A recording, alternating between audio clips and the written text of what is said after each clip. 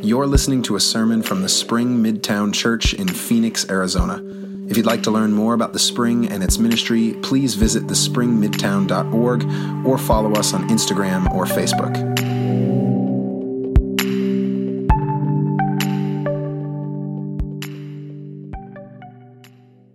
Well, good morning, everybody. It is so good to be worshiping here with you all. Some familiar faces, some new faces to me.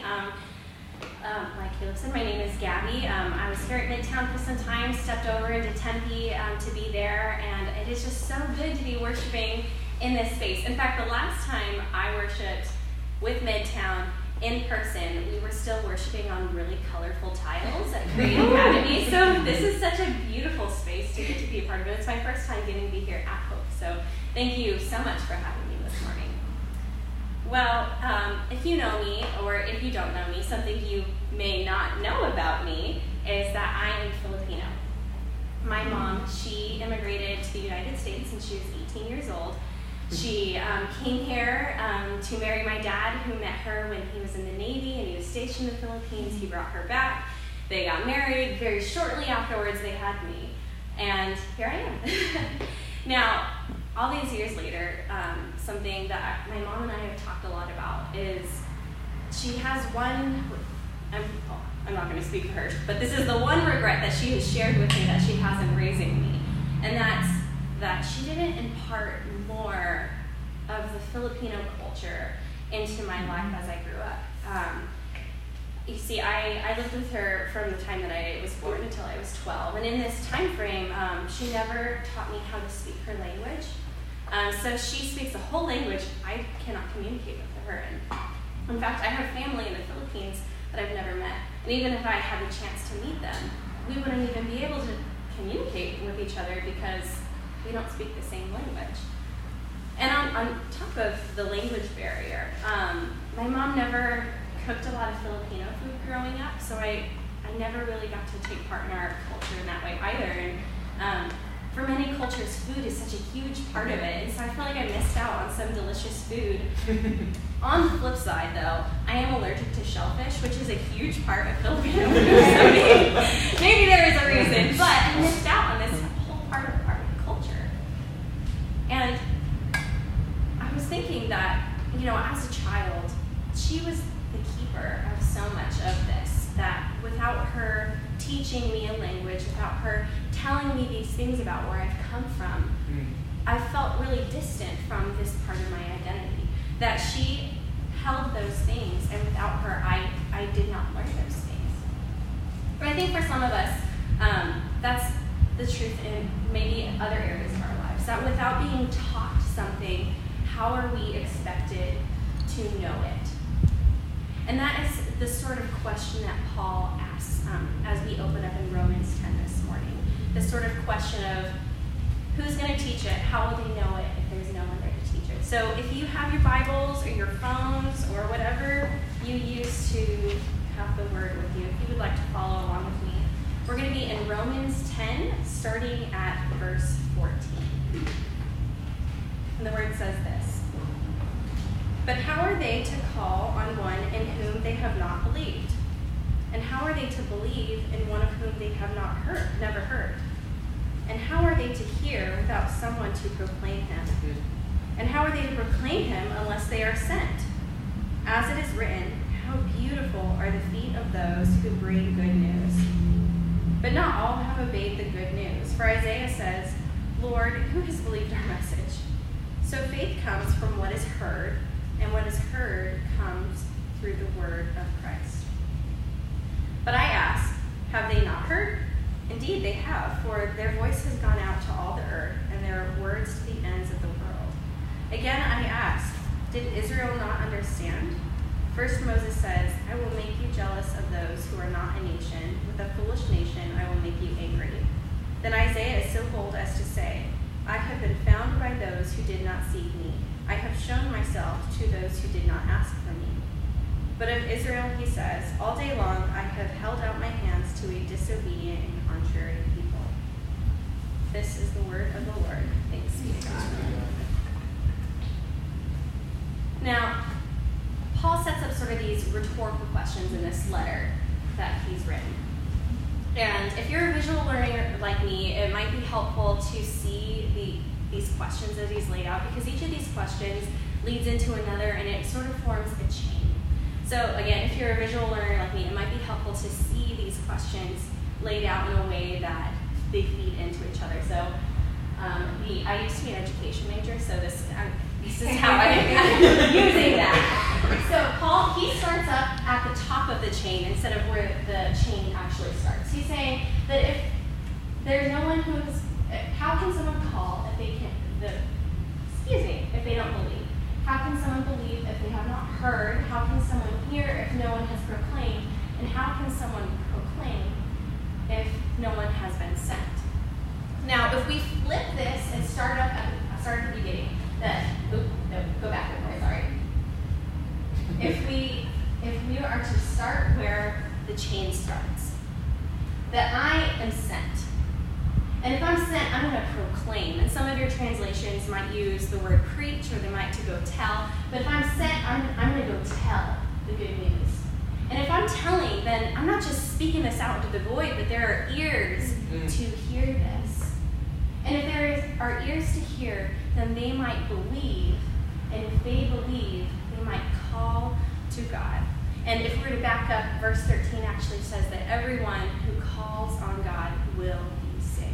So this chain, that are all linked of questions that lead into one another, this is actually what Jesus sends us out to do. This is actually the mission that Jesus has for us. That in the Great Commission in Matthew 28, that he says to go and make disciples of all nations.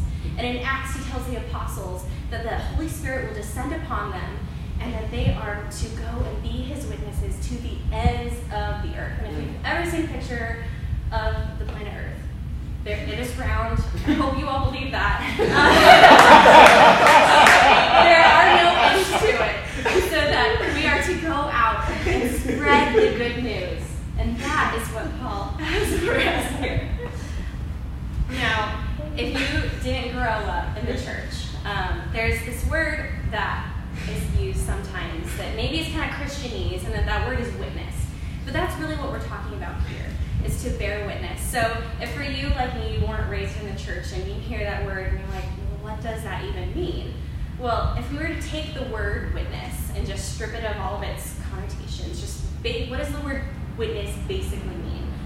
And it just means that you've seen something and then you talk. And that's what we're talking about here, that you are sent and you are to proclaim. You've seen something, and so you proclaim it. And that's what it is to bear witness. So when someone in the church or a Christian friend says that, that's what they're saying. You've seen something, so let's talk about it. Now, if we were to think of the word witness in legal terms, there are typically 3 types of witnesses that might be called upon. There's the expert witness, there's the character witness, and then there's the eyewitness.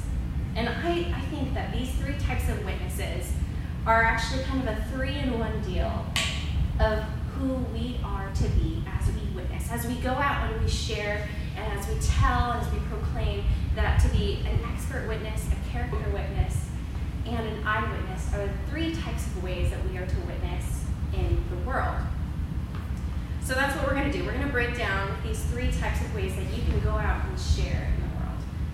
Now, that first type of witness, that was an expert witness. And don't let the word expert make you think that that doesn't qualify you.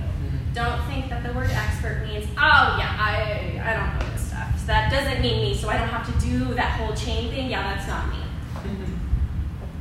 In fact, in our scripture that we read this morning, Paul said that how beautiful are the feet of those who bring good news. Now, the people who would have been bringing good news in the context of what Paul's talking about, I'm just going to tell you, their feet would not have been beautiful. They wouldn't have been polished and fresh from the spa, callus removed. No, those feet would have been calloused, and they would have been dirty. Maybe some missing toenails. I don't know. As somebody who ran track, I can tell you that's a reality. But those are not beautiful feet. And And so what that means for us, the good news for us, is that we don't have to be these well-polished, beautiful, I've got it all together people in order to bring good news. Because how beautiful are the feet of those who bring good news. And so don't let that word expert hang you up and tell you that you aren't capable or you aren't able or you're not qualified, because you are. The expert witness is not just the pastor, the seminary graduate, the professor, but the expert witness is you who sit in these chairs now. And there are two ways that we are qualified to be the expert witness. The first is that we're studying this thing. And note that I said studying and not an expert on every little word, every nuance, every theological thing, but that just that you're studying this. That's what qualifies you. And the second thing that qualifies you to be an expert witness of the gospel is a very big thing. I don't know if maybe you can guess it, but it's the Holy Spirit. The Holy Spirit in you is what qualifies you to be the expert witness in the world. These two go hand in hand. And as a witness, you study Scripture. So 2 Timothy 3:16, verse 16 and 17, it actually says this regarding Scripture. That every part of Scripture is God-breathed and useful one way or another, showing us truth, exposing our rebellion, correcting our mistakes, training us to live God's way. Through the Word, we are put together and shaped for the task that God has for us. I love that imagery of Scripture, that it is God-breathed, that the Word is God-breathed. For me, that is just enough reason to study it in its own. But the thing about the Word is that when you study Scripture, it also equips us. But studying a Scripture alone is not what makes us the expert witness. You can study the Bible all you want, but that in of itself is not what will qualify you to be an expert witness. But that it is the Holy Spirit and the power that comes with it that qualifies us. The Holy Spirit is the qualifier. And it lives in you right now in this moment, and that Jesus promised that he would descend and be able to call upon him. And I hope that takes some weight off of your chest. That this maybe just weight off your chest of feeling like, oh, I've got to know it all. I have to know all the answers before I can even talk to somebody about the gospel. I hope that removes that off your chest. In the moments that maybe you're afraid you don't know enough, or you're afraid that you don't know the answers to people's questions, that's okay. I'm here to tell you that that's okay. Because here's what happens when you don't know the answer to something. Say someone asks you, well, you're a Christian. If God is so good like you claim, then why does he allow such crappy things to happen in this world? I use that as an example because it's honestly something I still wrestle with trying to understand and how to answer. But to the person who's asked this question, here's what you could say. Say, I really don't know the answer to that question right now. And I want you to know that's an okay answer to give. It really is. You don't have to have all the answers in that moment. But what you can tell that person is that I don't have the answer to that right now, but I would really love if we could find a book on this, if we could study it together, and maybe we could figure it out together. And in doing so, two opportunities happen. One, there's a learning opportunity for both you and your friend. And then the second opportunity is that there's fellowship in this, that there's an opportunity to come together, because someone is more likely to hear if they know who they're hearing it from. So when you come together and you learn together, there's an opportunity for connection. And then there are more opportunities for these conversations to happen, and more opportunities for the gospel to be shared, and for who God really is to be understood and known. So if the fear of not knowing enough to be a witness is what's stopping you from witnessing, from sharing, from going and proclaiming, then this is my encouragement to you, is that you don't have to know it all. You just have to know the one who created it all. Now, the second type of witness is the character witness. And And if you know who God is and you're studying Scripture, my guess is you've probably come to learn that God is good. If you've studied it, if you've read these stories of all that God has done, then you probably know how good God is. And that is what it takes to be a character witness. A character witness is someone who knows someone well enough that they can attest to the reputation and moral conduct of someone. And if you've studied Scripture and you know Jesus, then you are able to do this as well. So when you read Scripture, what are the characteristics we see in Jesus? We see that he is compassionate, he is loving, he is truthful, he is grace-giving, he is radically generous. He is a servant, he is gentle, an advocate, and he is humble. But sadly, I think if you were to ask people who don't know Jesus how they might describe him, I don't know how many of these words they might use. And that's sadly because maybe the Christians they've encountered haven't displayed these characteristics to them. The greatest way that you can bear witness, that you can share the gospel, is by embodying the character of Jesus. Are you compassionate? Are you loving? Are you truthful? Are you grace-giving? Are you radically generous? Are you a servant? Are you gentle? Are you an advocate? Are you humble? And as the saying goes, actions speak louder than words. And what we're finding here is that actions are just as important as words. And that your words and your actions, they should match together. If you're going to proclaim the good news, then you should also embody good news. Dr. Brenda Salter McNeil, who's a gifted pastor and author and a leader in racial reconciliation, she says this in her book, A Credible Witness. The message of salvation is more than our verbal proclamation of the gospel. We must redefine evangelism to include how we live and interact with people, what it means to call them into God's family, to become members of God's household. This is as important as our ability to accurately quote scriptures. Someone may not remember the words that you used or what you said.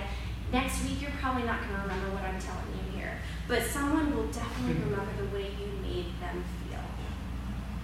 And if someone's only encounter with Jesus is through you, what will they learn about him? Now, several years ago, I worked at Starbucks, small coffee chain. I don't know if you guys heard of it. But I had a coworker there who did not like me. She did not like me. I got the job there through a friend who was involved in Young Life. And so this coworker, she learned that I was involved in Young Life and that I was a Christian. And so she just immediately was like, this girl is a no for me. And so she avoided me, or she was just rude to me. And as a result, I avoided her and just didn't talk to her, because who wants to communicate with people like that? Well, as it would be, we ended up on a lot of the same shifts. We were closing, we were on the closing shift a lot together, and the store's usually emptier at the time. It's mostly just cleaning up at that point. And we ended up talking and getting to know each other more, and we became friends. And through this, she actually found that I was actually a nice person. She was shocked to learn that I was funny. Christians are funny to her. And she, after work one night, we went and we got drinks, and we were sitting down, and she told me, I have never met another Christian like you. You have never made me feel judged. You have never forced anything down my throat. And I just feel drawn, like wanting to be your friend. And initially, I was like, pretty great, I know. But then I was just really sad that of all the Christians she had encountered in her life, in her adult life, up until that point, she had never met a Christian who was kind and not judging of her. With the help of the Spirit, the ways that we interact with non-believers, they can have a profound effect on what they learn about the gospel. What my coworker learned that day about Jesus, or over that time of us working together, although she may not know exactly that this is what she learned about Jesus, but she learned that Jesus is full of grace, that Jesus is kind, and that maybe Jesus is a little funny. If you don't know how to bear witness to the gospel or to share the good news, start here. Start with looking at who Jesus is and then embody it. How are you loving others? How are you serving others? And in doing so, you are bearing witness, you are sharing, you are proclaiming, you are telling, you are preaching who Jesus is. Now, the third witness is the eyewitness. And maybe that's the most common form of a witness that you might think of in your head. That's somebody who has seen something, they witnessed an accident, they saw something happen, and then they talk about it. And we can be a witness, not only because we know who Jesus is, we've studied this, we've embodied it, but we can be a witness to Jesus because of what he has done for us. Someone who has seen what he has done, and then they talk about it, they proclaim it. When you reflect on your life, your walk with Jesus, what have you seen him do in you? I know for me, it's a miracle that I'm even standing here talking to you about this.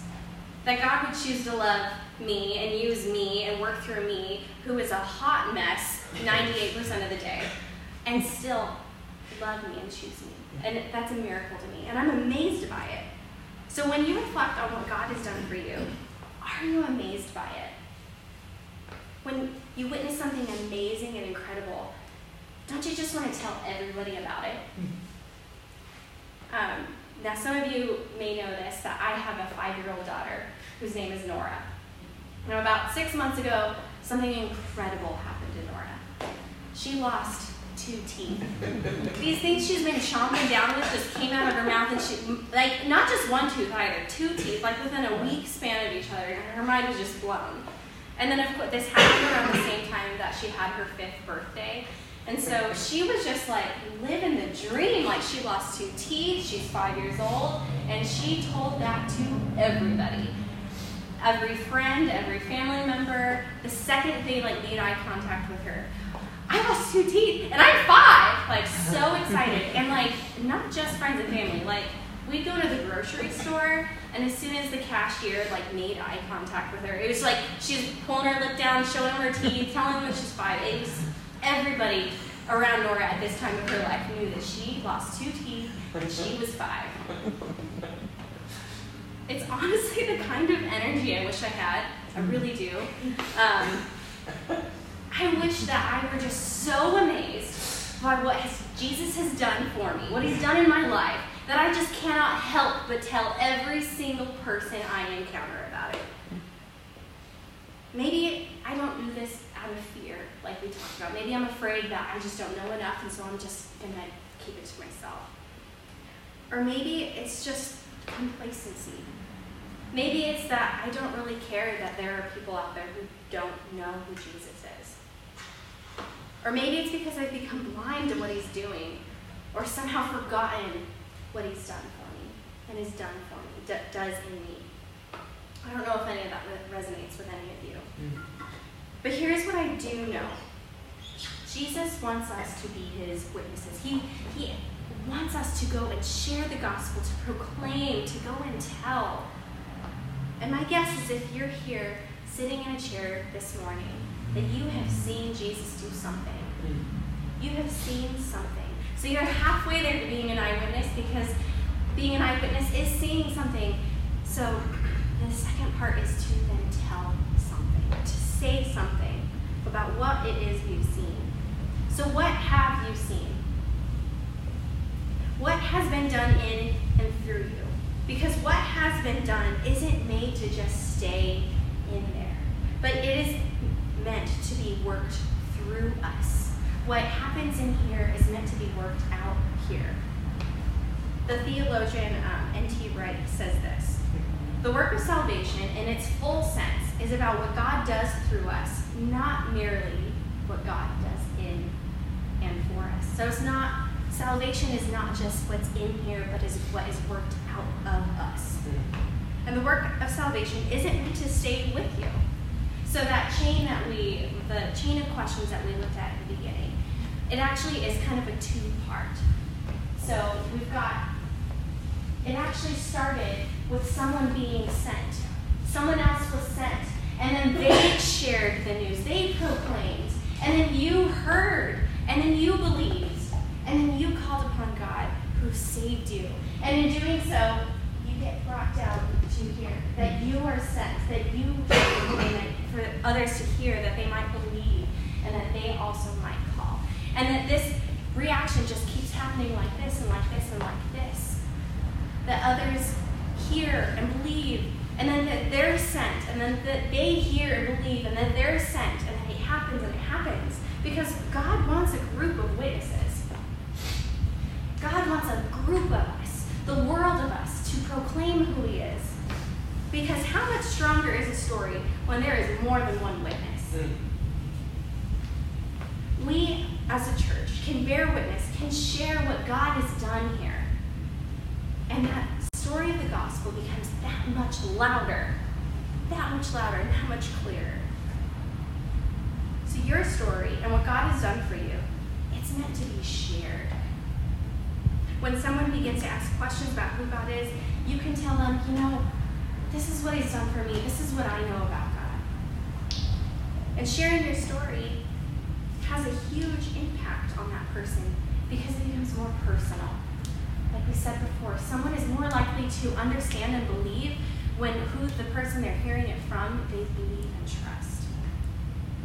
Like if I were to try out a new cleaning product, my stovetop, it needs some help, guys. And if you were to tell me that you've got this product and it's sparkly clean and it's the way to go, I would go out and buy that product because I believe you. It's the reason that when we try a new restaurant, we read reviews. We want to know what other people have experienced. And so it's our responsibility, it is our job to share what goodness God has done for us. So when someone hears how God has worked in your life personally, it'll speak volumes. So don't keep it inside. Share how you've seen God move. What has God done for you? And what can he do through you? Ask him this week. Ask him as you leave.